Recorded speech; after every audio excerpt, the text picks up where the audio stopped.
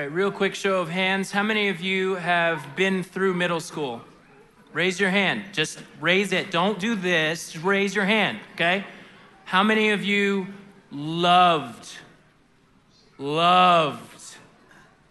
just loved your middle school experience? Lot less numbers. Okay, I'm just making sure we're on track here. Okay, I am going somewhere with this. Between my 5th and 6th grade year, this really weird thing started happening in me. And it was, I thought I marched to my own drum most of the time through elementary school. But in 6th grade, something strange happened. There was this odd pressure to look around at everybody that was around, and I had to figure out who I was gonna be like. Like, what was I gonna be? What group of people was I gonna fit into? And where was I gonna sit? And who was I gonna be hanging out with? And what was I going to be like?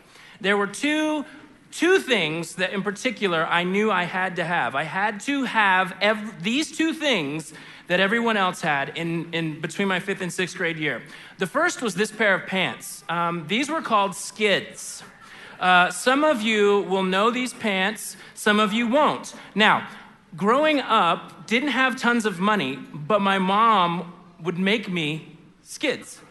She would go to the fabric store, buy the pattern for pants that were very similar to this, and make me my own. I think I actually only owned one pair of Skids ever in life, okay?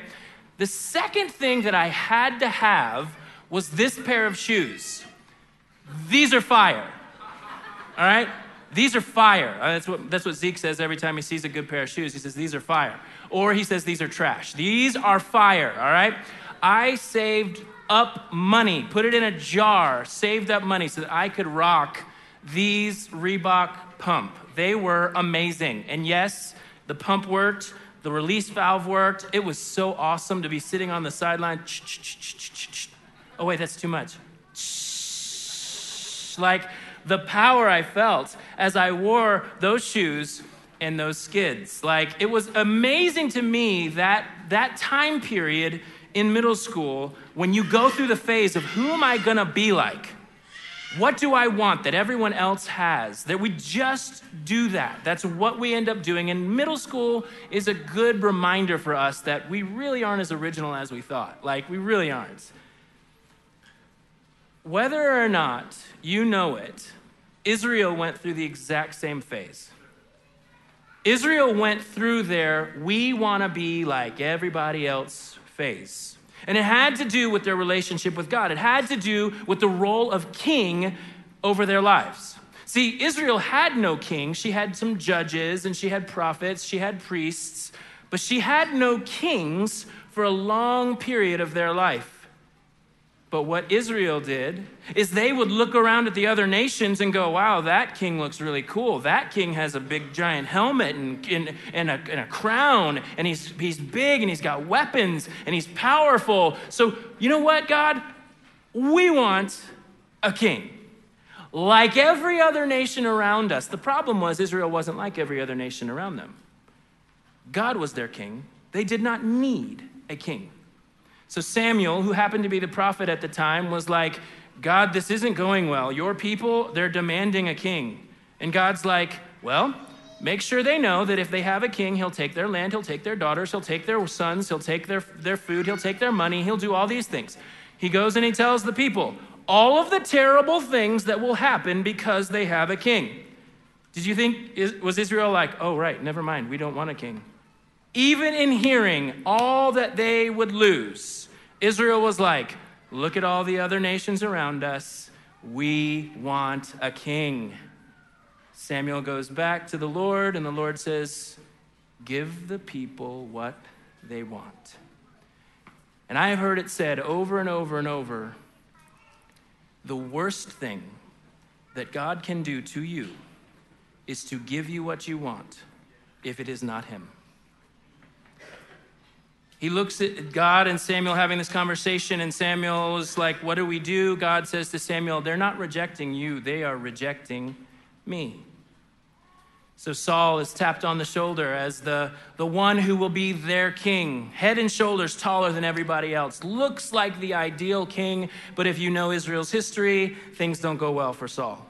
Saul does things that are not good in the sight of the Lord, and God is saying, I'm done with Saul. Now we have tapped David on the shoulder as the next king, a king after God's own heart, which you also learn David has some struggles of his own too. But there's a difference.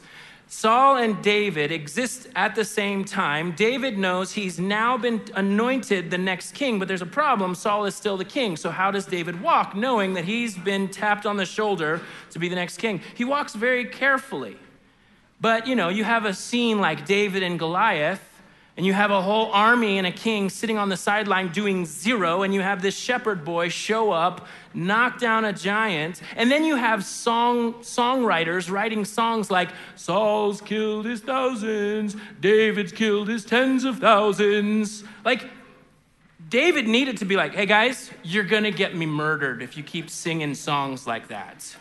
Like, you're gonna get me killed. And honestly, when a giant spear came out of Saul's hand right at David's head, there you go. You begin to see Saul and David's relationship is not so good. So from that moment, David begins to live on the run.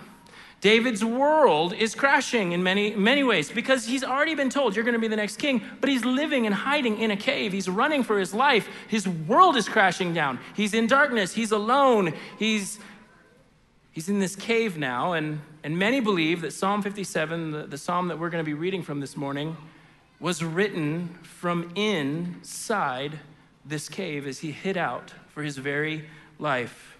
These words that David writes are not penned around a Thanksgiving table. They're not penned around a 4-course meal sitting in front of him, ready to chow down. They're not penned when he's got his entire buffet of options sitting right before him. They are penned in darkness, literal darkness, like in a cave darkness. And you better believe that David probably wrestled with, you said I was gonna be king. What in the world, man? How is this even possible? So Psalm 57 starts this way. David says, have mercy on me, O God. Have mercy. I look to you for protection. I will hide beneath the shadow of your wings until the danger passes by.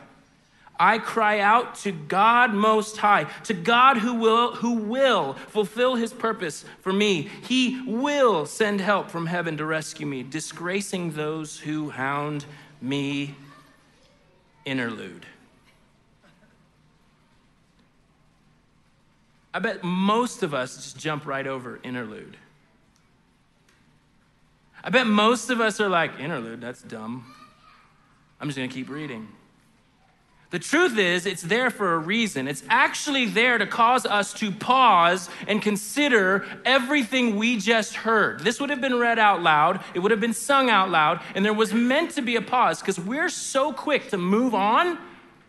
You actually have to be instructed to pause.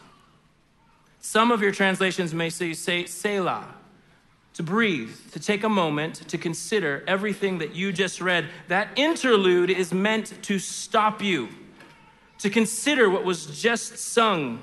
In times of trouble, times of running, times of being alone, have you thought, God, have mercy on me?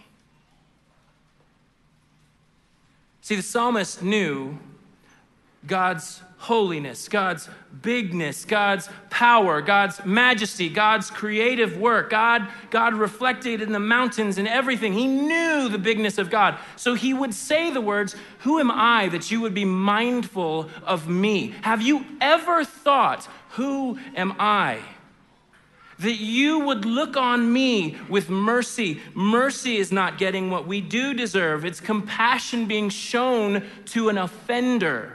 David knew that if it was not for God's mercy, he would be done anyways. Do you pause long enough to go, God, who am I that you would have mercy on me? David begins with his acknowledgement for mercy. He knows that he is hiding in this cave, but he's not really hiding in the cave. He's hiding in the presence of God.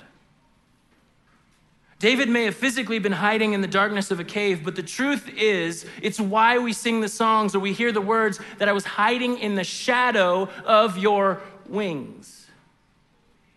Sometimes when it's dark, it may not be the enemy or the world, but it may be the shadow of the Almighty holding you close.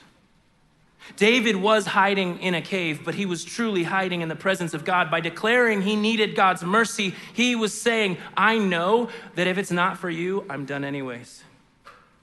I will begin there.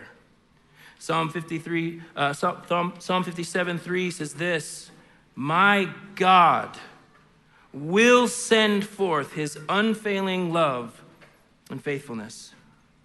Yes, in darkness. Yes.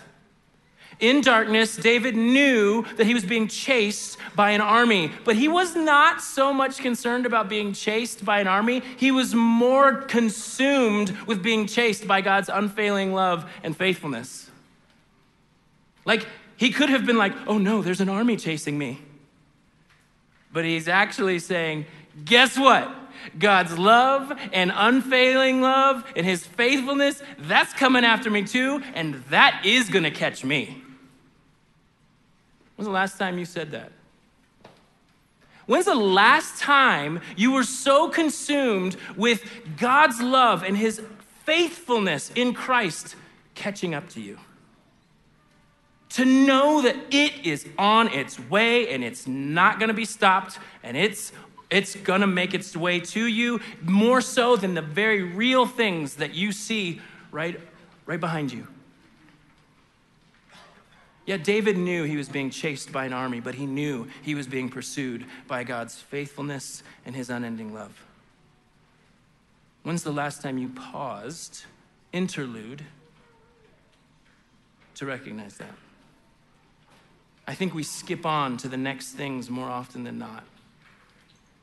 That's part of the reason we're going to hear David's response as he does. David expresses a confidence in God's mercy.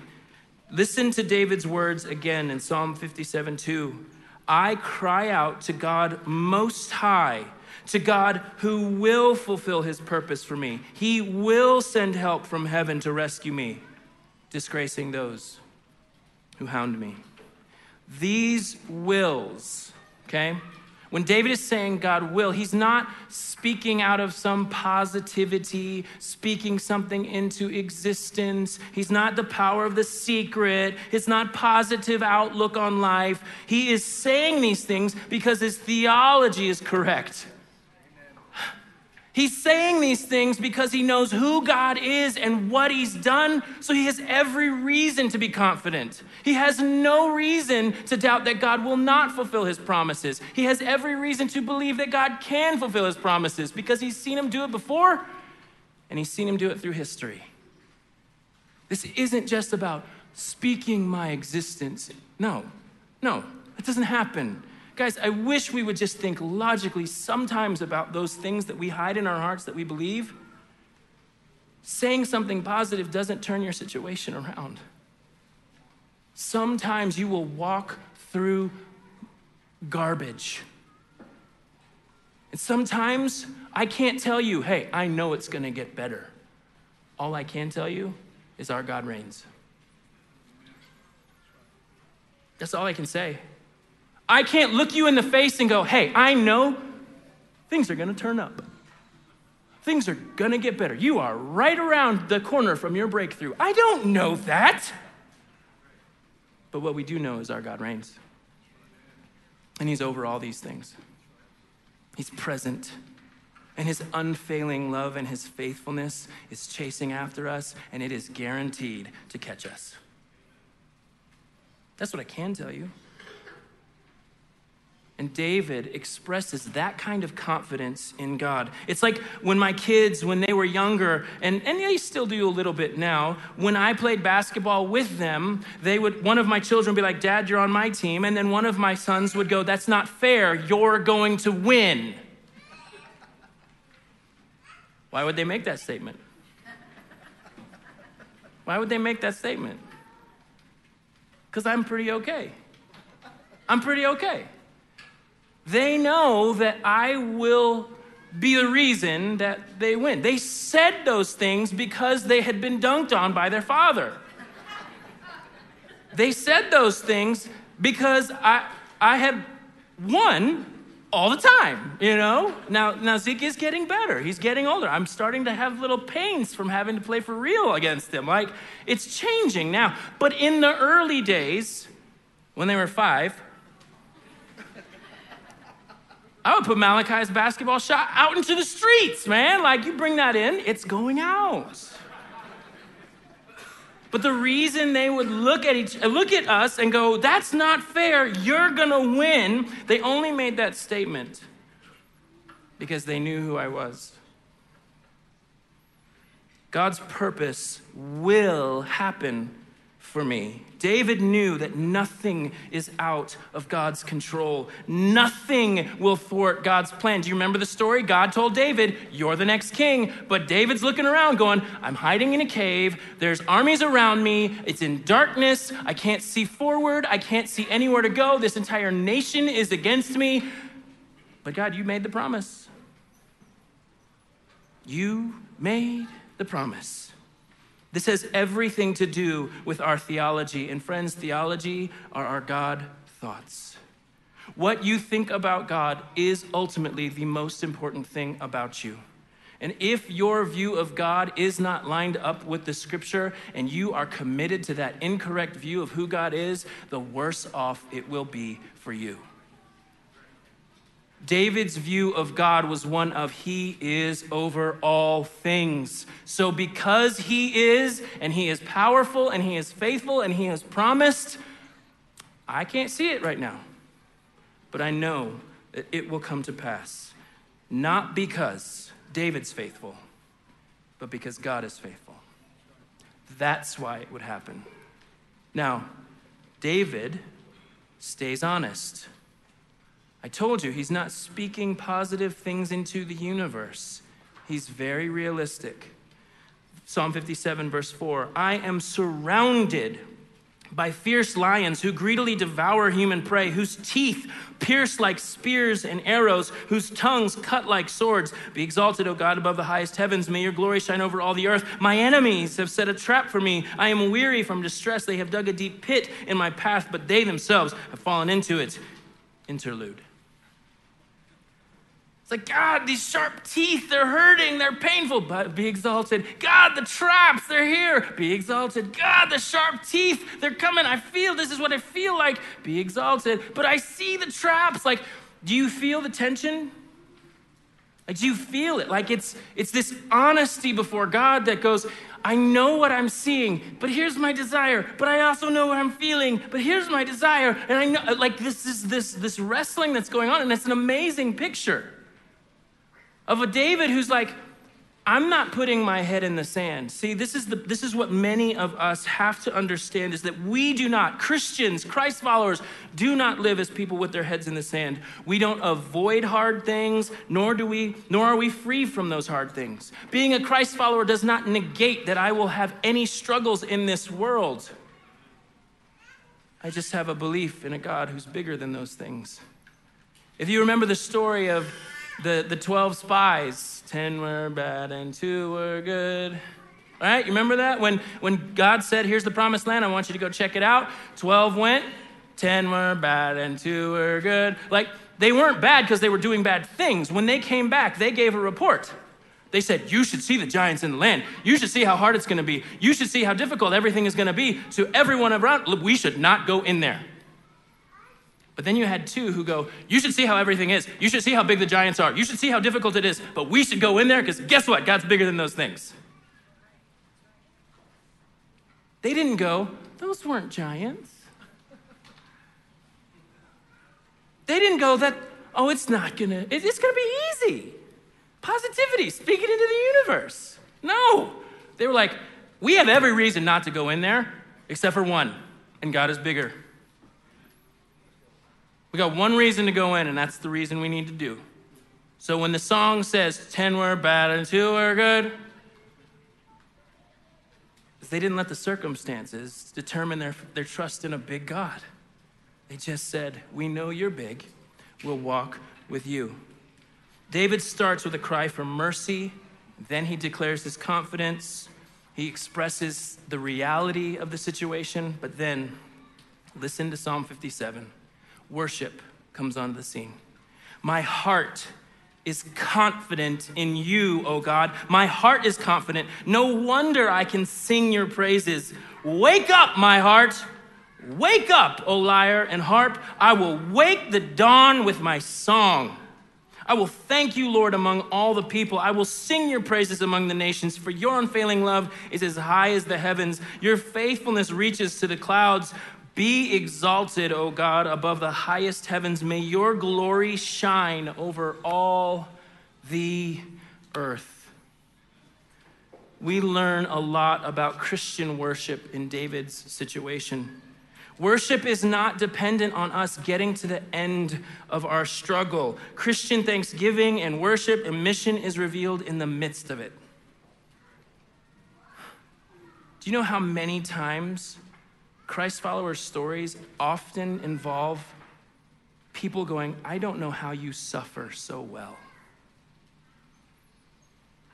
The number of times a funeral that I have done or a story from a person who's like, I just was amazed at how with so much grace they walked through these trials.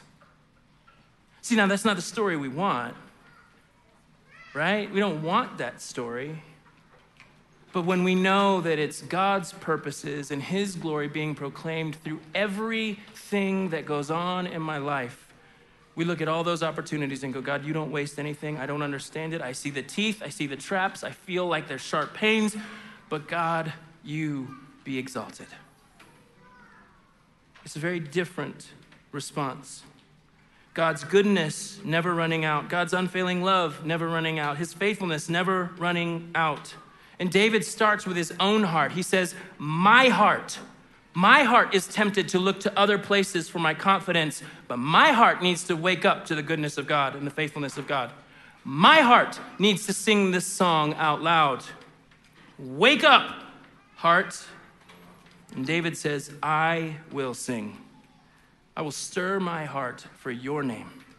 Friends, when we come together on a Sunday morning and you see words and we're all singing the same thing, it is not because Christians need a version of karaoke that has clean lyrics. That's not why we do it. When we come in here at 9 a.m., not 9:15, but 9 a.m., and we're able to look at that screen and declare those words out loud, you know what we're saying? Wake up, heart. Wake up.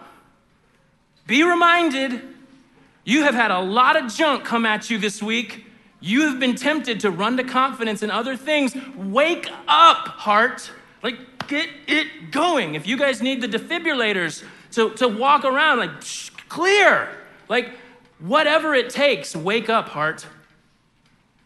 I'm not going to come in lazily and look at you lazily, but I know I need to see you for who you are, so heart, wake up. David points at his own heart and says, I need to know of your faithfulness and your love because I've been tempted to go other places. And then he says, thank you, which is amazing. Not around a Thanksgiving table, not at a buffet, not with turkey and all the stuffing, but on a cave floor that Saul has more than likely relieved himself on, hiding. Thank you, God. I will thank you among the people. I will praise you among the nations. Our thanksgiving, your thanksgiving, is not just for you. I hope you get that as Christ followers. that our Thanksgiving is not meant to be this hidden, personal, intimate, journaling moment. It actually is global. Like, our Thanksgiving is the fuel for what takes this news worldwide. And if we sit here and go, I just need to be a more thankful person. I just need to be a more thankful person. I just need to be a more thankful person. You know what's going to happen? We're just not going to be thankful people. We're going to get down on ourselves. We're going to be like, I'm not thankful. I'm terrible. I'm a terrible person. Rather than doing that, maybe we should just go, guess what? God's unfailing love and his faithfulness has caught up to me, and I want you to know that. And I don't know how else to do that. I could say it with words. I could show it with deeds. But I just need you to know that his love is chasing after you, and you need to let him catch you. Like that's how Thanksgiving goes public. Thanksgiving is not meant to stay personal. My goodness. We have so bought the lie of my individual, my me time. No. If you're looking for this inward focused faith, Christianity is not for you. I'm telling you right now, if all you want is personal, private moments alone, no.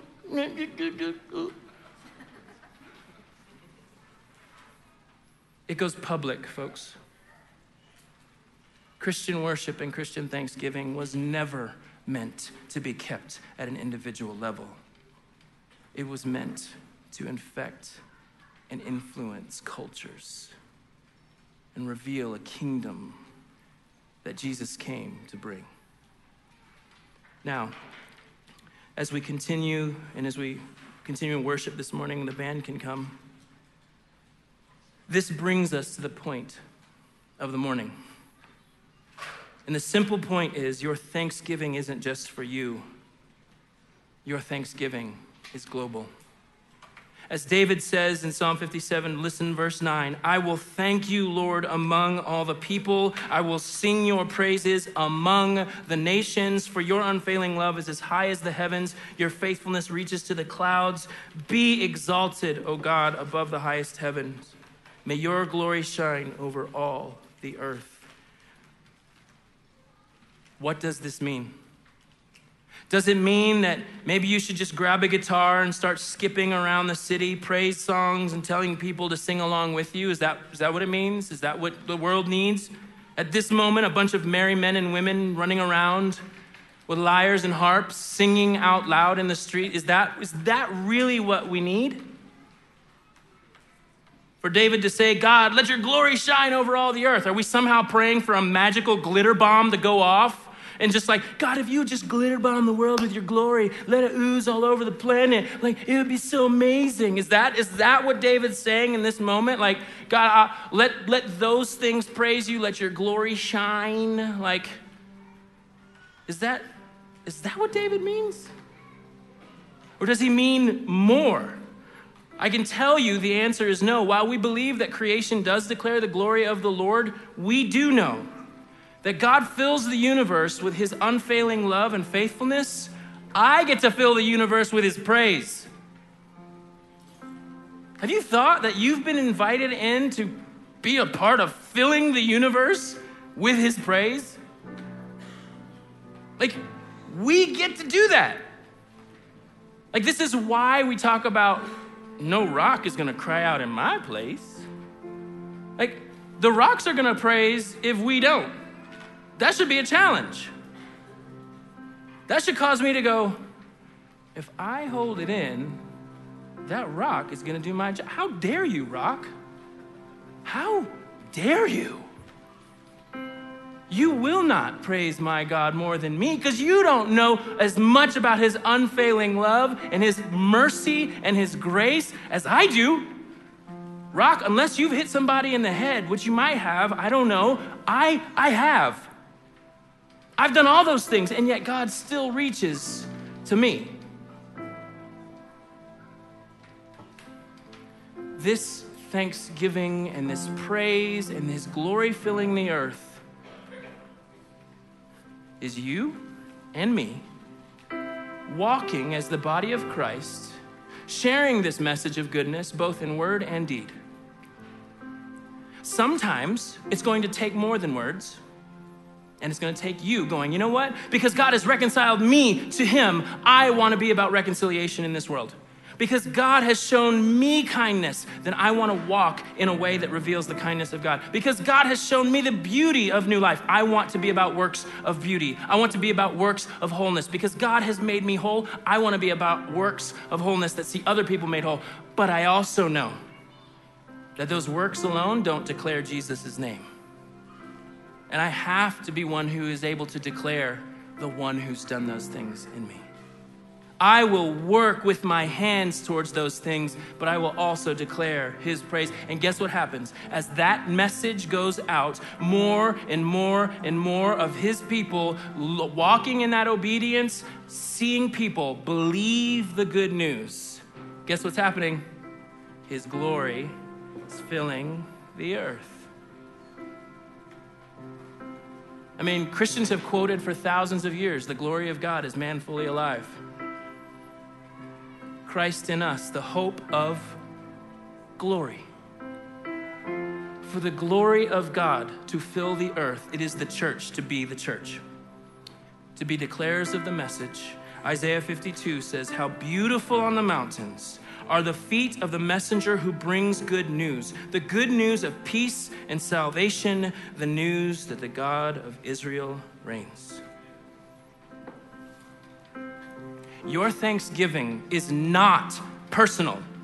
Your thanksgiving is global. As we go to the corners to take communion this morning, when I was in Israel, I learned that in Israel's history, Israel had 6 cities that were founded as cities of refuge. So if you, in rage or accidentally, killed someone, and their family or their people were chasing you to get retribution, you could run to one of these 6 cities and you would not be harmed.